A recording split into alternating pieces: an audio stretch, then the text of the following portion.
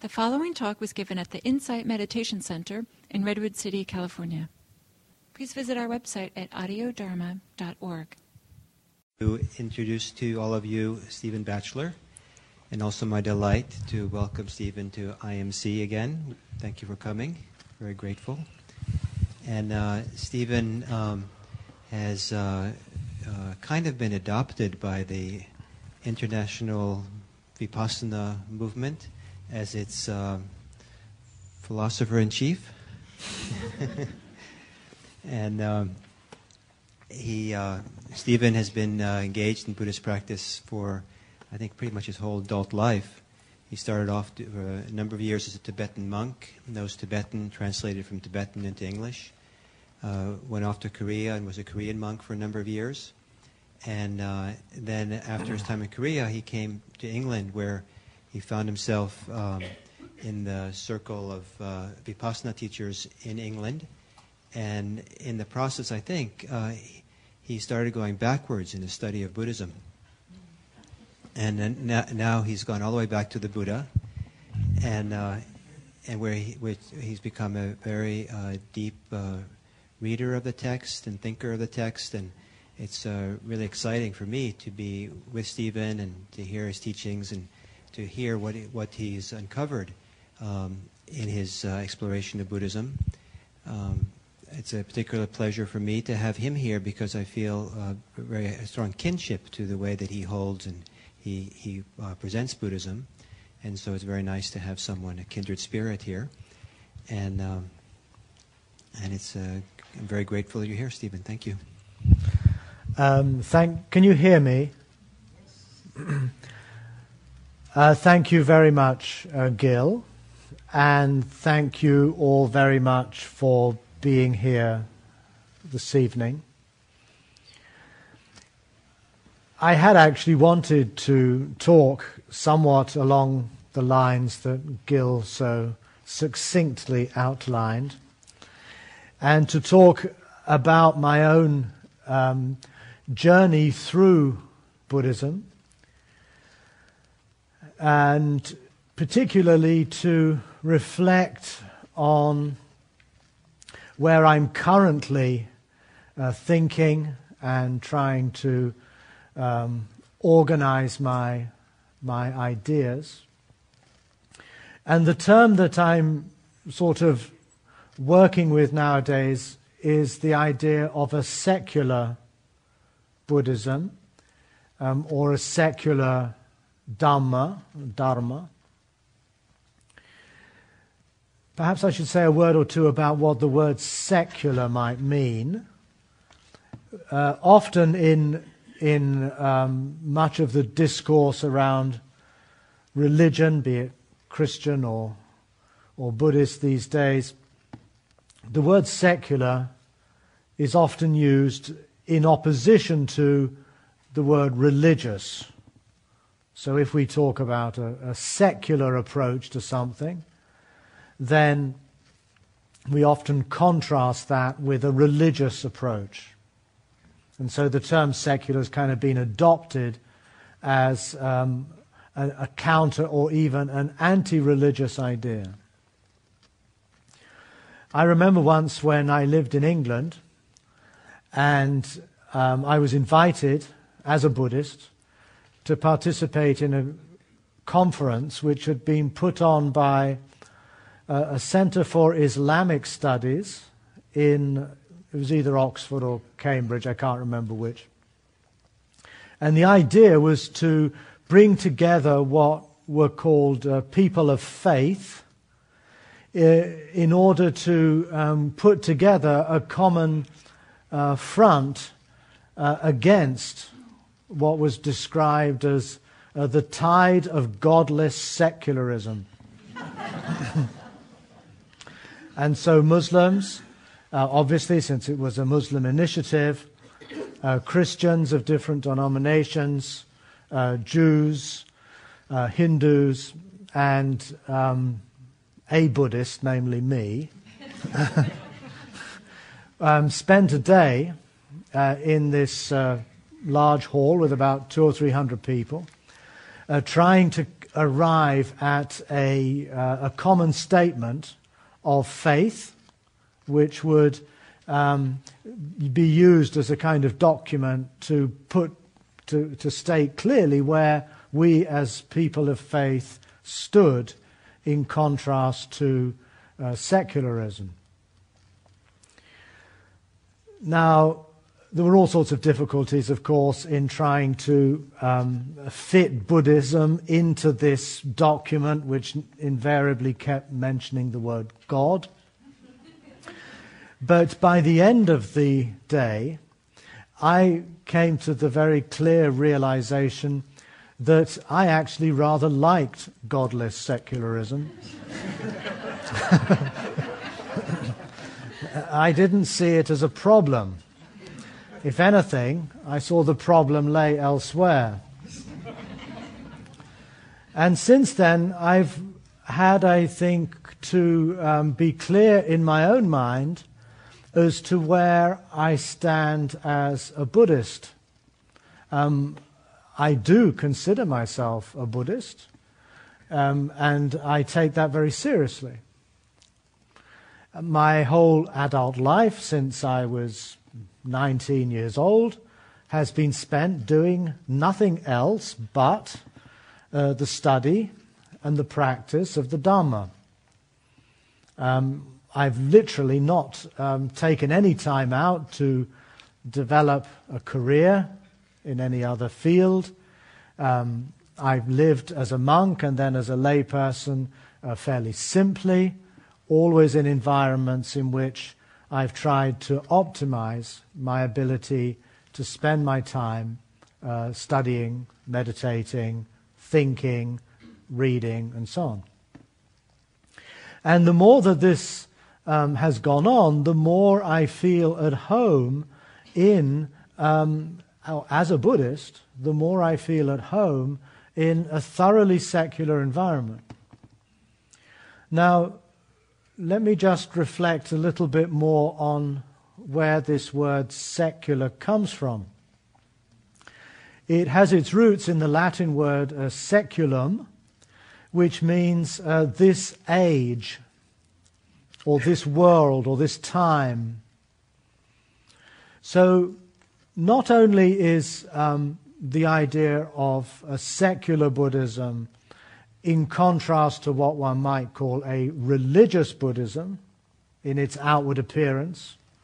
Clearly, I'm not particularly drawn to religious ritual or metaphysical beliefs about what happens after death or what happened before this life. But also, as a Buddhist, I am primarily, in fact, I would say exclusively concerned with this seculum, with this age, with this time, with this world. I see my practice of the Dhamma as entirely concerned with responding and understanding, hopefully, what it means to live in this time and this place and this world. Particularly in the light of what we now, I think, are broadly accepting as the general understanding of human life and the emergence of this universe and this planet and this world from the natural sciences. It seems that we have to accept at least the possibility that this may be the only world that, or the only world of this type and this kind that there has ever been and that there may ever be in the future. Someone sent me an article from a recent copy of Newsweek talking about how that Homo sapiens, that's us, managed to prevail over another form of humanoid, the Neanderthals. The prevailing cliched assumptions are that Homo sapiens was just a lot brighter and together and with it, and the Neanderthals were kind of dumb brutes. And this, the article pointed out, is typical of the language of those who end up as the victors. The victors, the winners, always get to write history, and strangely, they always tend to make themselves out as particularly virtuous and good. But recent scientific studies of the period in which the Neanderthals died out suggests that the Neanderthals were not really so different from us after all, and that their failure to survive may have been due to purely contingent reasons, possibly because they had not had the kind of physique needed to be able to chase game over open terrains, which became crucial for survival at the beginning of the Ice Age. But because they had been adapted to more forested habitats, they simply couldn't run fast enough or track game in a way that was appropriate to survive at that time. And a great deal of our understanding of evolution suggests that the fact that we're here now is not due to any specific highly differentiated virtues that we possess, but to a large extent due to luck. And the dice just having rolled in our direction rather than in some other form of life. We also see from the sciences how just as we have evolved over millions of years from other forms of life, there's no reason to assume that the kind of form we are now will last forever. That similar evolutionary adaptations and changes, catastrophes, natural and otherwise, which might occur, could lead quite easily to other forms of life, maybe descended from us, that we would probably not be able to recognize. Now, all of this, I feel, is curiously illustrative of what the Buddha spoke of 2,500 years as paticca samuppada, a conditioned arising. The way in which he was so crucially aware of the impermanence of things, the change of things. I'm not suggesting that he had some privileged insight into what we would now call evolution, but the key ideas that underpinned his whole thinking, his practice, his vision of the world are curiously compatible with the kind of worldview that we hold today. And in this respect, I feel that there is in the Buddha's teaching a very marked break with what we would often characterize as religious thinking. Let me just give an example from the Buddha's own time.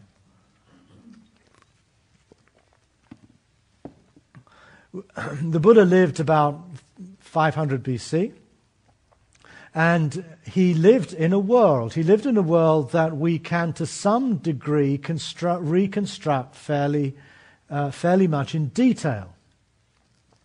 That we are aware of many of the ideas that were current at his time.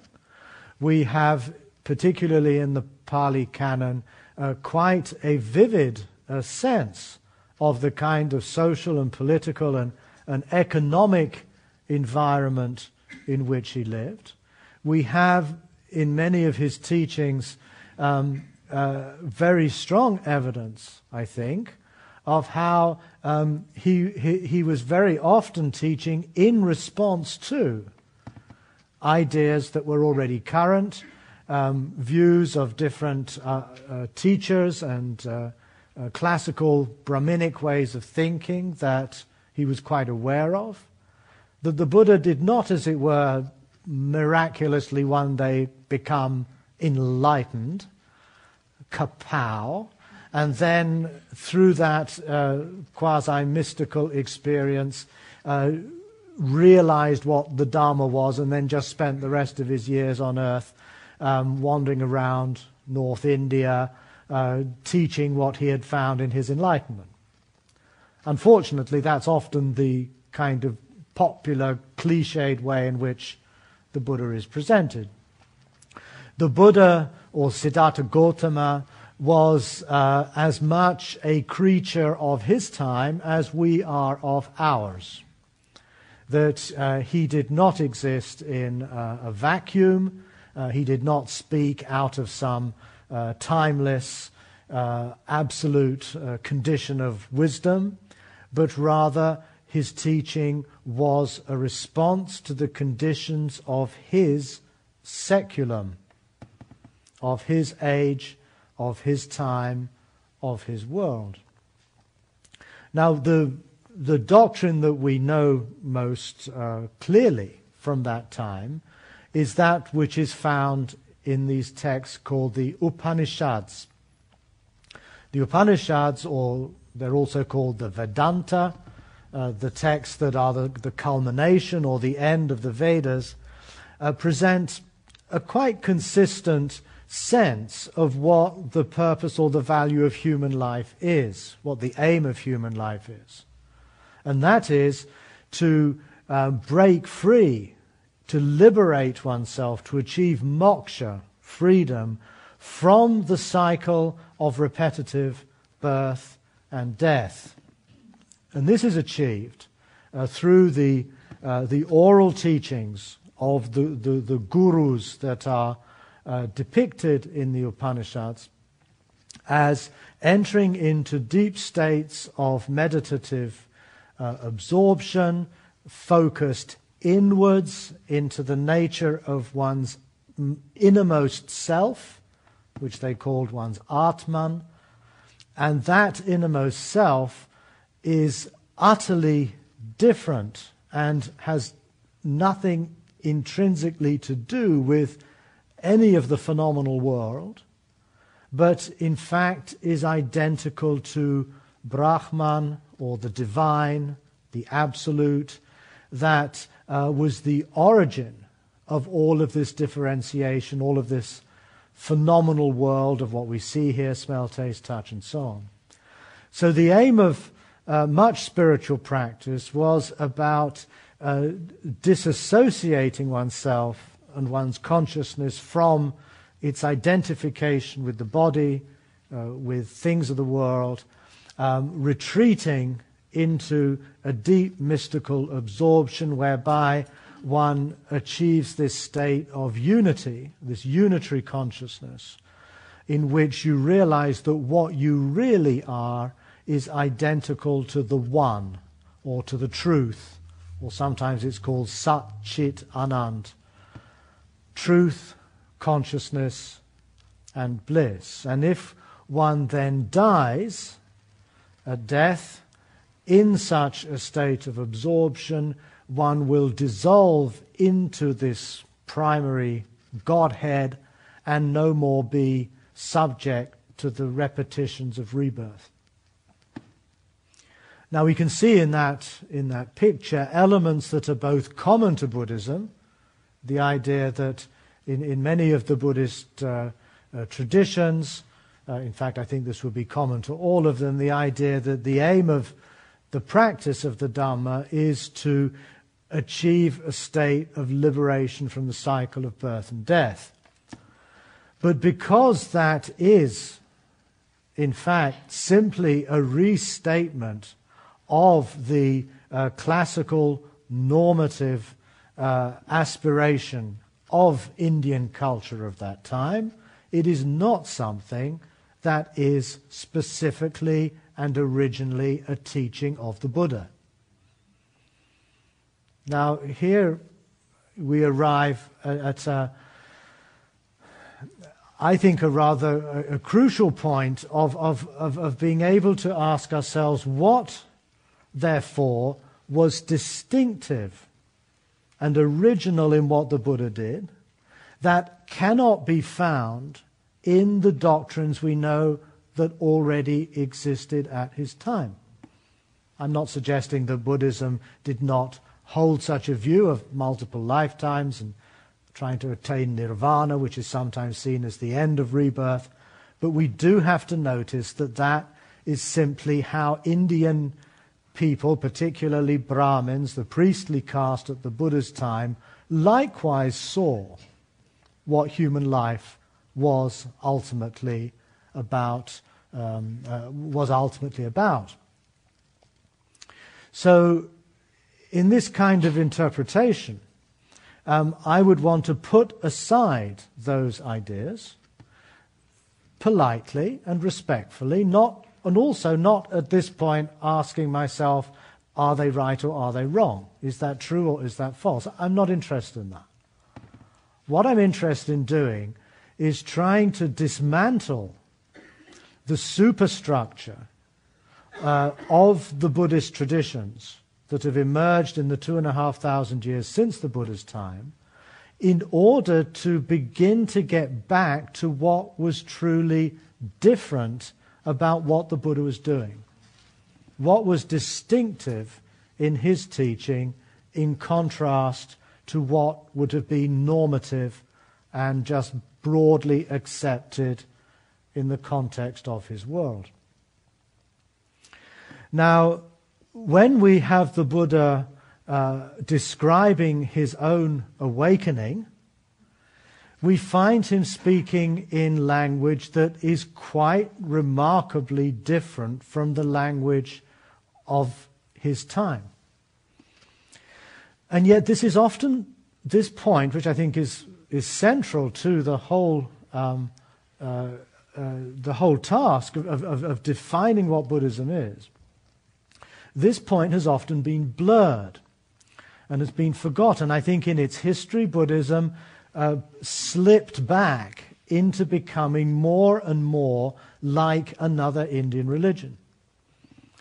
And in some of the courses that Martine and I have been teaching over the past 6 weeks in America, I've often tried a little kind of thought, a little kind of rather cheeky test.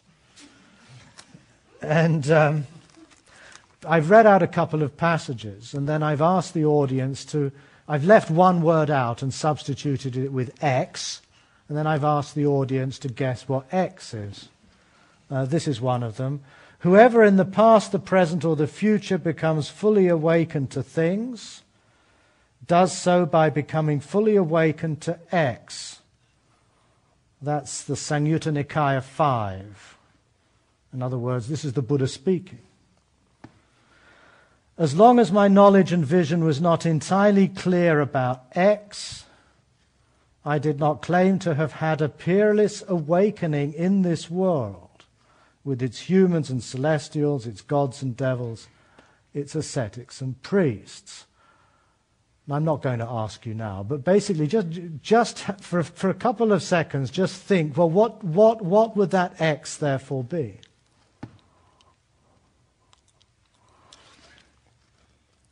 Now, when I've then asked the audience to tell me what X is, I usually get things like selflessness, emptiness, truth, reality, or ultimate reality,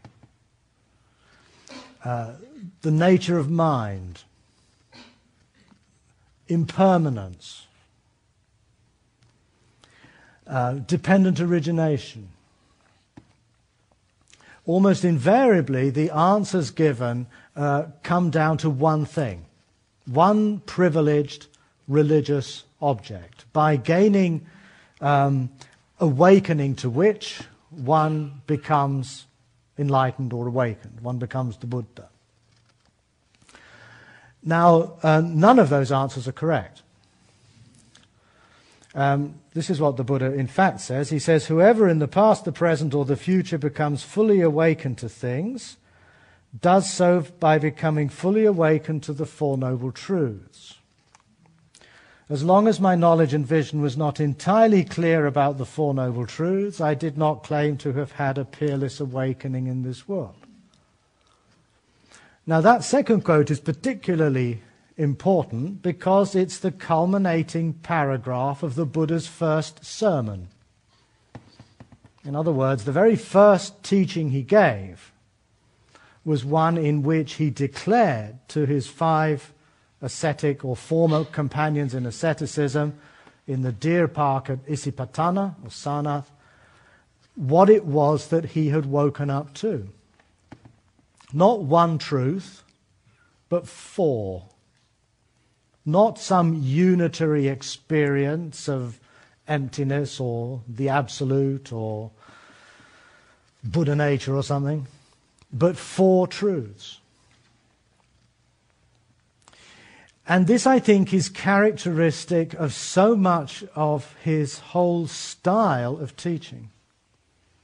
The Buddha does not seek to privilege a single thing or truth or reality or state of mind as somehow the key to awakening or liberation. But rather, he recognizes that his awakening is not reducible to any one understanding, but it is in fact a complex sequence of tasks that he has accomplished. We see this again and again in the way the Buddha presents his practice. He doesn't single out one object that we must meditate on that's better than any other object, but rather he seeks step by step to become more and more sensitized, more and more aware to the multiplicity and the complexity of experience. So when he talks about the human being, he doesn't talk about the body, he doesn't talk about mind or body and mind. He talks about 5 aggregates. And a lot of us who encounter Buddhism for the first time often are rather stymied by this, why 5? And then when he picks apart each one, these are the aggregates of materiality, of feeling tone, of perception, of inclinations or volitional formations, however we translate it, of consciousness. When he takes any one of those, they break down into yet further elements. When he describes the process of consciousness, he does not think of consciousness as some kind of pre-existent awareness, but rather he sees consciousness as an emergent property of an organism encountering its environment. So consciousness comes into being dependent upon, in the case of visual consciousness, independence upon an eye and a color and a shape that impact one another, and that triggers the emergence of the consciousness of that object. The Buddha, unlike the Upanishadic tradition, does not think of consciousness in unitary terms. Consciousness is always consciousness of something. Otherwise it is rather meaningless to just be conscious. There's always consciousness of. And also when he analyzes the structure of consciousness, he recognizes that it is complex, that it entails contact, feeling, perception, attention, intention, the 5 nama factors. So we have, everywhere we look, the Buddha is opening up through meditation, through reflection, an encounter with a complex world, a world that is constantly shifting and changing, a world that is profoundly connected and causally related through time. He presents a world that is not intrinsically me or mine. It is made up of impersonal elements.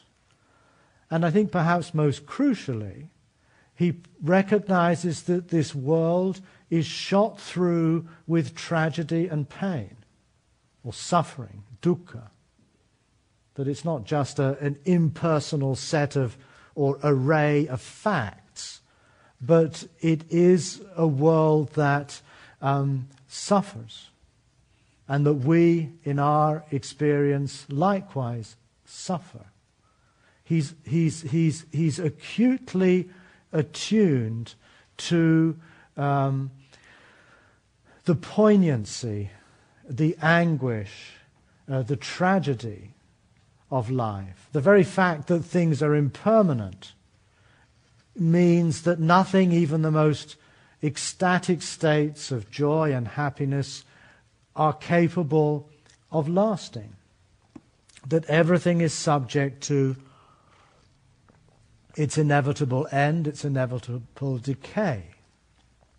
That he starts his presentation of the Dhamma with the statement that there is suffering, and this is birth, sickness, aging, death, separation from what is dear, encountering what is not dear, not getting what one wants. In short, the 5 constituents of experience are dukkha. This is the first noble truth. So the Buddha's awakening is an awakening in the first instance to the fact of the suffering world. So when he says that as long as my knowledge and vision was not entirely clear about the 4 noble truths, I did not claim to have had a peerless awakening in this world, the first of these truths to which he awoke was that of the suffering world, the very opposite of a transcendent absolute reality that we might call pure consciousness or God. This is a very secular vision. This is an awakening to the world of his time and his place. When we begin, or if we start to try to reconstruct the actual chronology of the events in his life, particularly as we can do with some degree of accuracy from the time of his awakening until his death, it's quite clear that he was not at all indifferent to the social and the political conflicts and strife that characterized his world.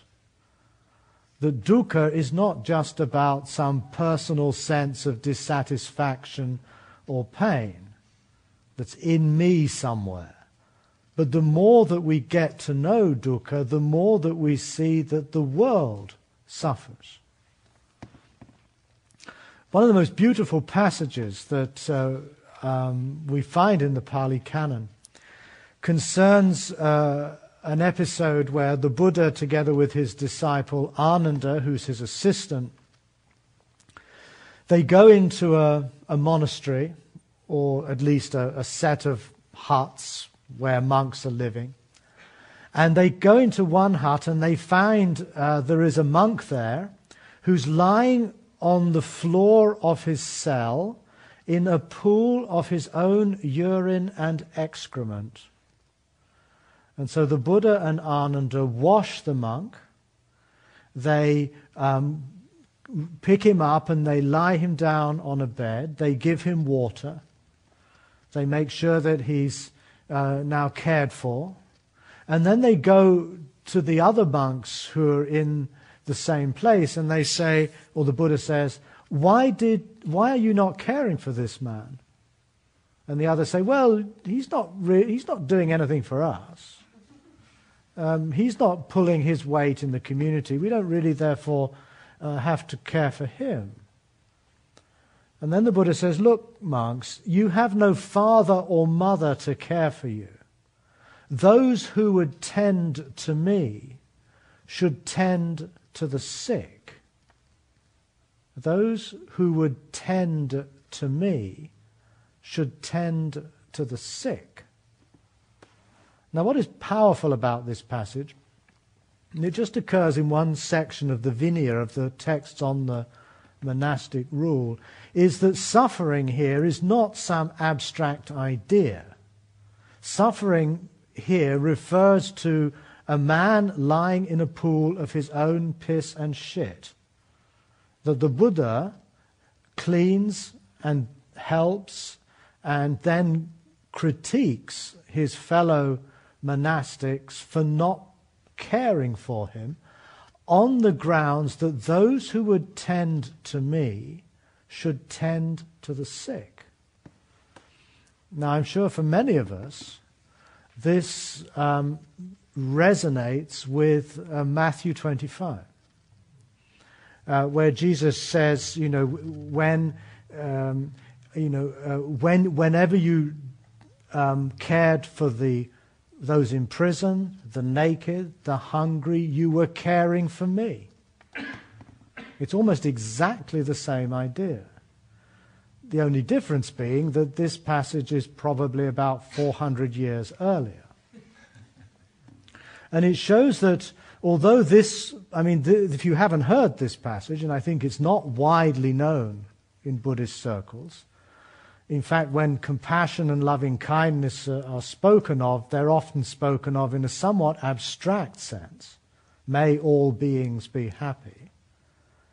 Whereas here we have a very concrete instance of a particular person who is sick. And of course, by extension, old, dying, maybe also any concrete situation where suffering occurs. Dukkha is always experienced in the specifics of a particular individual's life. That is where it starts. And the Buddha recognizes that if we are to attend to him, which of course doesn't mean him, Siddhartha Gautama, but rather what he stands for, awakening, compassion, wisdom, it starts by tending to a specific case of suffering in this world. Each of the four truths comes with a specific injunction. So, in fact, I abbreviated this passage. The Buddha, in fact, says, as long as my knowledge and vision was not entirely clear about the 12 aspects of the four truths, again, he's teasing it out even further, not one truth but four, not four but 12 aspects of four. The three aspects of the first truth are first to recognize suffering, then to perform the task of fully knowing suffering, and then to aim to accomplish that task of fully knowing suffering. So the first noble truth is not a propositional truth. Life is suffering, that is true. And if you're a Buddhist, then you accept that as true. But the first noble truth is true in a more pragmatic sense. It's true because by fully knowing it, certain benefits, certain positive advantages in your deeper inner life can be realized. This is the way to begin. The practice of the Dhamma begins by the task of fully knowing dukkha. And that then leads to the second truth, which is that of letting go of grasping or craving. And the third truth, experiencing the stopping of craving. And the fourth truth, cultivating or creating the Eightfold Path. Now, we don't have time this evening to go into all of that. But basically, I think what it boils down to is the Buddha's awakening was not the awakening to some privileged or absolute reality or truth, some kind of intuitive insight into the nature of the universe, but rather it was a complex engagement with the suffering world in such a way that one's experience of suffering, one's ability to embrace the pain of oneself and others, leads to a deeper sense of what it means to exist in this place we call life now. So that rather than be driven willy and nilly by our wish to have what we want, to get rid of what we don't like, to run our lives as a kind of endless and frustrating quest to control the situations of the world in such a way that they will come to gratify my desires and longings, which the Buddha recognizes as unrealizable, as an impossible ambition. We begin to realize that to lead a fully meaningful life, a life that's lived at depth, a life that is empathetic and open to the world as it is, we begin to open up in such a way that the habits of attachment and greed and fear and hatred no longer, or less and less, become the driving impetus for so much of what we do. That we begin to respond to life from another perspective, the perspective of not grasping, not clinging. And the third truth, which is nibbana, nibbana is simply the fading away, the freedom from and independence from such craving, such grasping, such fear and hatred. And once one is freed, even momentarily, from those imperatives, that opens up the possibility of living in this world from another perspective altogether, one that is unconditioned by greed and by hatred and by confusion. And that is called the Noble Eightfold Path.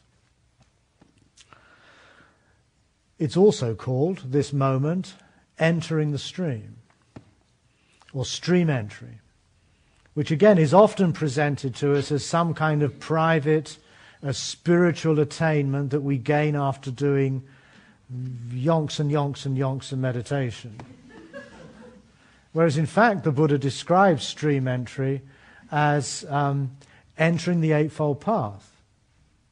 He asks Sariputta, he says, the stream, what now, Sariputta, is the stream? And Sariputta replies, the stream, Venerable Sir, is the Noble Eightfold Path, which is appropriate seeing, thinking, speaking, acting, working, resolving or making effort, mindfulness and concentration.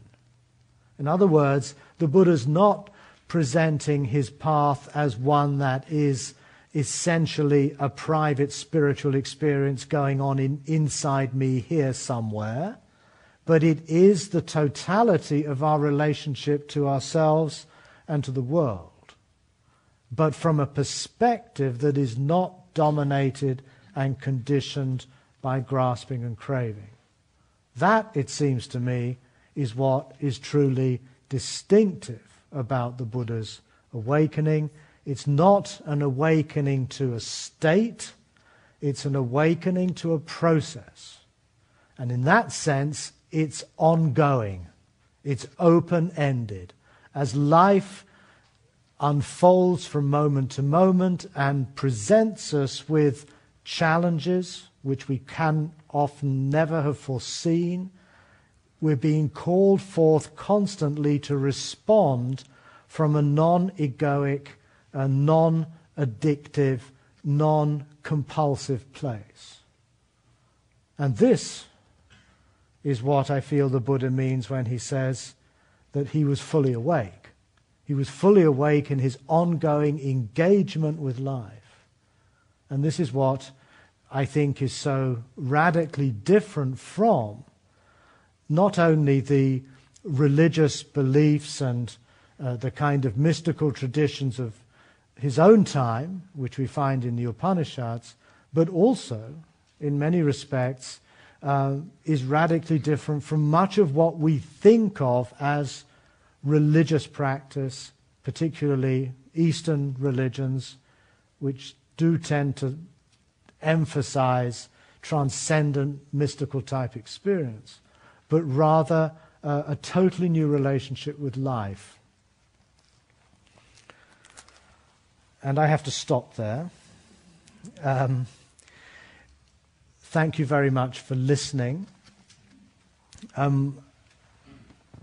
It's 9:00, and I'm afraid that's all the time we have.